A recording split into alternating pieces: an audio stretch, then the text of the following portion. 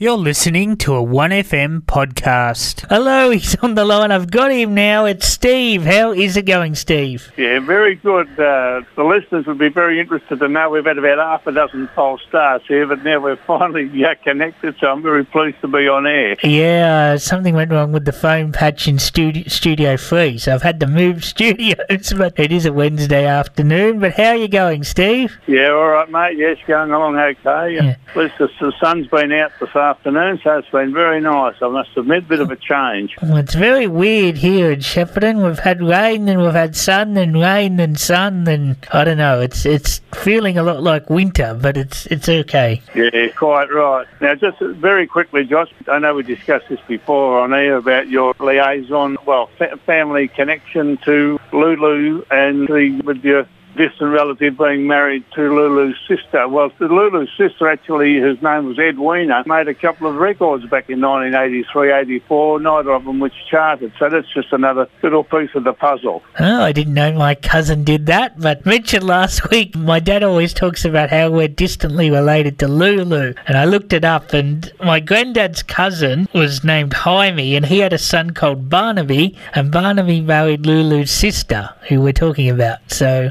Edwina. That's right. Yeah, but I can't tell you much more. I don't know if she's still alive or what, so... No, nothing more about her apart from the fact that she had two songs, and one of them was called Dark Glasses. I can tell you that. I think that was 1984, but neither of them got on the charts, so there you go. Okay. Oh, well. Yeah, so distantly related to Lulu, so that's all right. Oh.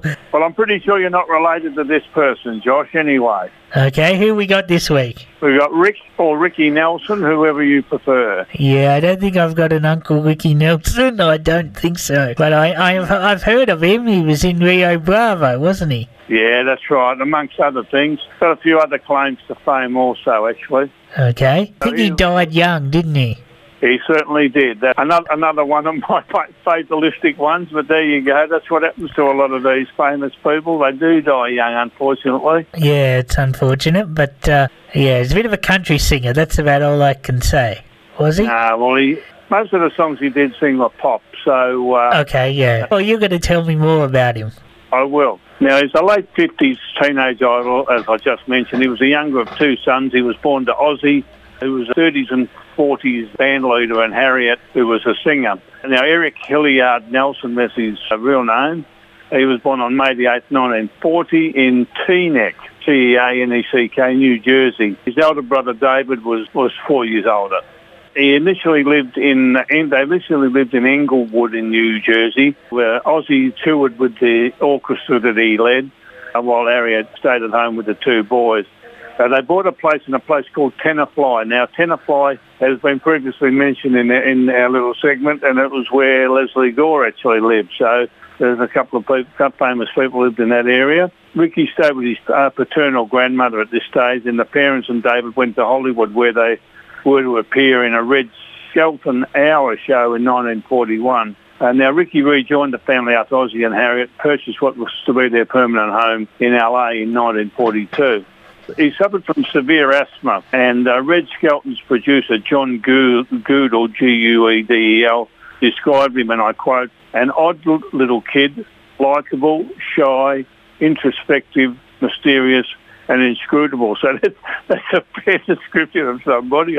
Now, after attending a public and then junior high school, he then went on to Hollywood High between 1954 and 58, and he did the usual things, played football and tennis. He confessed in an interview years later that he actually hated school because it, and I quote, whatever this means, smelt of pencils, and I was forced to get up early to go there. Well, I agree with the second part. Yeah. I don't know about the smell of pencils. I'm not sure what significance that had, but there you go. Maybe with his asthma, maybe. I don't know. No, maybe that was the issue. I think that's probably right, yeah. Now, just diverting from Ricky for a moment, I think most of us have heard of Red Skelton, but he was actually drafted in 1944, and this fellow, John Goodall, he crafted a radio sitcom which was called The Adventures of Ozzie and Harriet, and that debuted on the 8th of August 1944 and got very favourable reviews on the radio. Now, Ozzie eventually became the head writer with the boys, who were actually being played by professional child actors until their debut in February 1949. Ozzie tested the waters with a film called Here Come the Nelsons, and he decided that TV would be a preferred medium to be heard or seen. And he had the show hit the TV airwaves on October the 3rd, 1952, and the show actually ran then until September the 3rd, 1966, almost a 14-year run, which was, back then I think would have been pretty good. Yeah.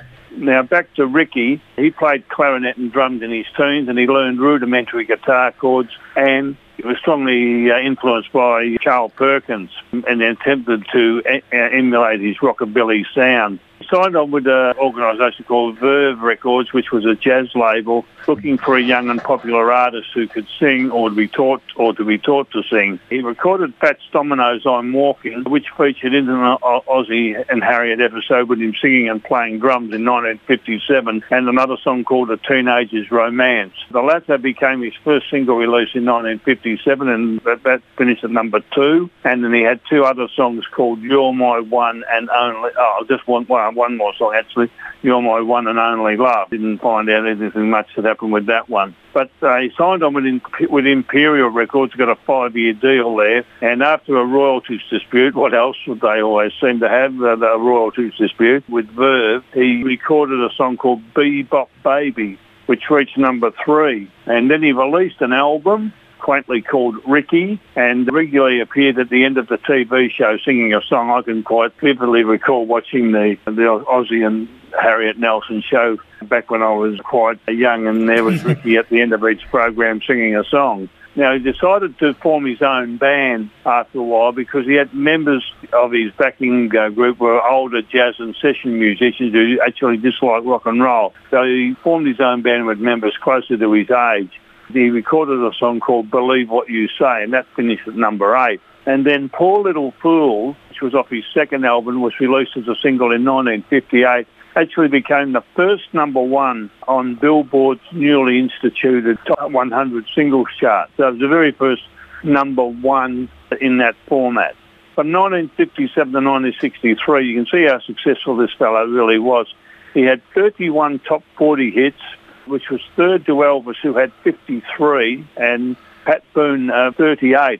And now both A and B sides on many of the were hits, as distinct from the fact where we have a B side turning out to be the hit when the A side was being played. But on this occasion, both sides were successful. Here are some of the songs that I've listed, and I've only listed probably about 10 or so, but I think most people know the heck of a lot more. In 1958, Poor Little Fool, which was number 1 in the US, 4 in the UK and 10 in Australia. 1959, Order 9, 3 and 28. And Never Be Anyone Else But You, 6, 14 and 14. Travelling Man, 1, 2 and 1. Hello Mary Lou, in 9, 2 and 1. Those two were in 1961. And 1962, Young World, 5, 19 and 11. And Teenage Idol 5, 39 and 18, and It's Up to You 6, 22 and 18. And in 1963, Fools Rush In 12, 12 and 26. So you can see that most of those songs were fairly successful, and in most cases top 20 songs in any one of those 3 countries. There are many others, and I suggest that the listeners have a look at the list and make up their own minds as to which ones they actually like. Personal comment that I made here, that he had a very easy to listen to voice, and he can really move between rock and roll and ballads with very little effort. And now, Josh, and we mentioned this before the program to me, he changed his name from Ricky to Rick on his 21st birthday. Although most people, even today, people in my age group would still call him the former. Is it like that campaign where Ricky Ponting changed his name to Rick for about a week, and then it was... Yeah, and was chronically unsuccessful. Yeah, so I think it's still Ricky.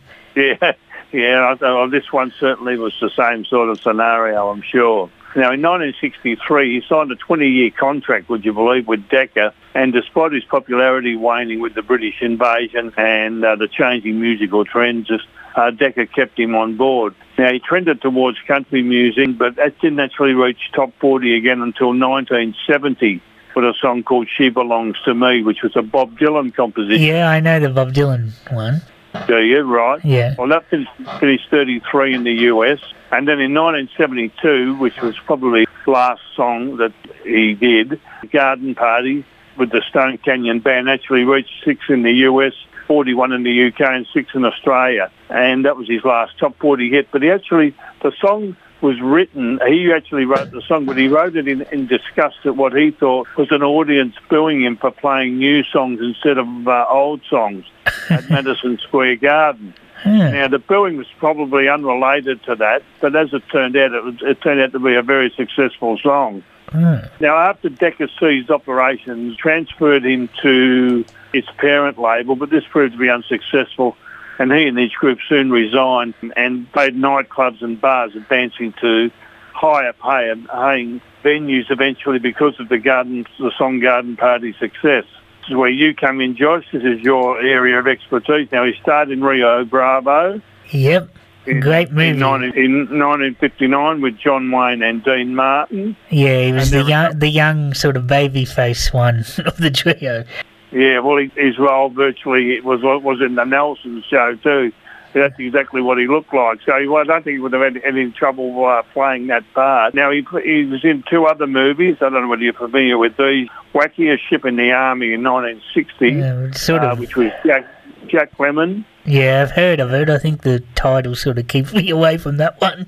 And the Over the Hill Gang in 1969 was just a bit later on, and this is with Walter Brennan and Pat O'Brien. Now, I don't have any information on those shows, but people can certainly look that up. That's fine. Now, he was a guest star in a multitude of TV shows also, including McLeod, Streets of San Francisco, Petrocelli, and The Love Boat. And I suggest that the listeners check out the list, as there's a whole lot of others on that list also. Married a Kristen, Kristin Harmon, who was a sister of Mark Harmon, who you'd be familiar with, Josh. Now, I've got here that Mark Harmon played the role of the voice of Superman in Justice League. He's the guy from NCIS. That would, yeah. I think that's where people would know him from. He's the lead character, so... Okay, that's fine. Now, he had four children with Kristen, Tracy Christine, who was born in 1963, Gunnar Eric, Gunnar Eric, and Matthew Gray, who were twins. And they formed a group later on called Nelson, and they sang a lot of their dad's old songs and they sounded pretty good, actually. And he had a 4th son born in 1974 whose name was Sam. Unfortunately, by the time of Sam's birth, the marriage was in difficulties, and they divorced in 1982 after several acrimonious years following Chris's divorce application. She unfortunately became an alcoholic as Rick continued to tour because the family spent recklessly expensive lifestyle, and the children ended up in the care of household help. Now, in 1980, he met a Helen Blair, who became his road companion, and in 1982 began living with him and became his PA. Most of his family disapproved of the liaison. Unfortunately, that came to a rather an abrupt end, as we'll find out in about 30 seconds. And now on December the 31st, 1985, just begun a comeback tour and was heading for a New Year's Eve concert. His DC-3, I read somewhere the DC-3 planes were, or his particular one was very unreliable from a mechanical point of view. But the passenger plane actually crashed while it was in a flight between Alabama and Dallas. Now, the 2 pilots survived, but unfortunately Ricky and Blair and 5 other passengers died. I think he was 45, unfortunately. That's all he was. A tragic end, but unfortunately more acrimony ensued between the Blair and Nelson families through the burial arrangements, and Harriet was very much against the lady being buried with Ricky and et cetera, et cetera. So I suggest, again, the listeners read the details. There's quite a bit of information there. In 1994, he had a Golden Palm Star on Palm Springs Walk of Stars, that was dedicated to him. In 2004, the Rolling Stone magazine ranked him as 91 on their list of the 100 greatest artists of all time. I dare say That's pretty good. Since 2004 he's probably gone down the list a fair bit. I think that was a pretty big recognition of the fact that he was a fairly popular person in his time. So that's about it, Josh. Unfortunately a sad ending, but many great songs, and the favourite Ricky Nelson song by a fair way is Travelling Man, so I think we'll have that one first. Thanks. Yeah, and here it is now, Ricky Nelson with Travelling Man. Yeah, it's a good song, that one, and a good artist. Yeah, he certainly captivated the teenage audience back in those days, and I actually quite liked it. The show itself was a fairly standard American sitcom, schmaltzy type, feel-good type series, which was good. It was fine, and that was the area that we were brought up in, and that's what a lot of those shows from America were like that at that time. The other songs that I picked, now I'm going to do one here for our friend and colleague Roman, because I know he loves this song. At my 70th birthday, he actually got up and sang this song and did a pretty good job. So, Poor Little Fool. Yep. We'll definitely have that one for him. And I've got three others here. Joyce Mitchell might play all of them, or two out of three. That's fine by me. Teenage Idol. Okay. Never Be Anyone Else But You, and Garden Party. Okay, I can do all that. Thanks, Steve. Another good one. And you'll have to watch Rio Bravo, because he's very good in it. Okay. I think I have seen the movie, but it's a heck of a long time, and I certainly don't have a great memory of it, but I might go and check that out. Yeah, I have to watch it again. I haven't watched it for a number of years, but Dean Martin's very good in it as well. Okay, all right. We might do Dino in one of our segments at some stage, but we won't do his whole life because that would take about three shows, but we might do some of his music and some of his movies, a bit like the Burl Ives special. So we might do that one day, later on. Okay. Josh, that's it. Ricky Nelson, fantastic artist in my opinion, and well worthy of a spot on our show. Yep, very good. And, well, anything else to say before we go? That's right. No, that's my usual thing. I hope the sun does stay shining, but I hope everybody stays healthy, and look forward to talking to you again next week. Yeah, well, take care, Steve, and yeah, I'll look forward to hearing from you next week. All the best. Have a good one, mate. Thanks. All the best. Bye. You've been listening to a 1FM podcast.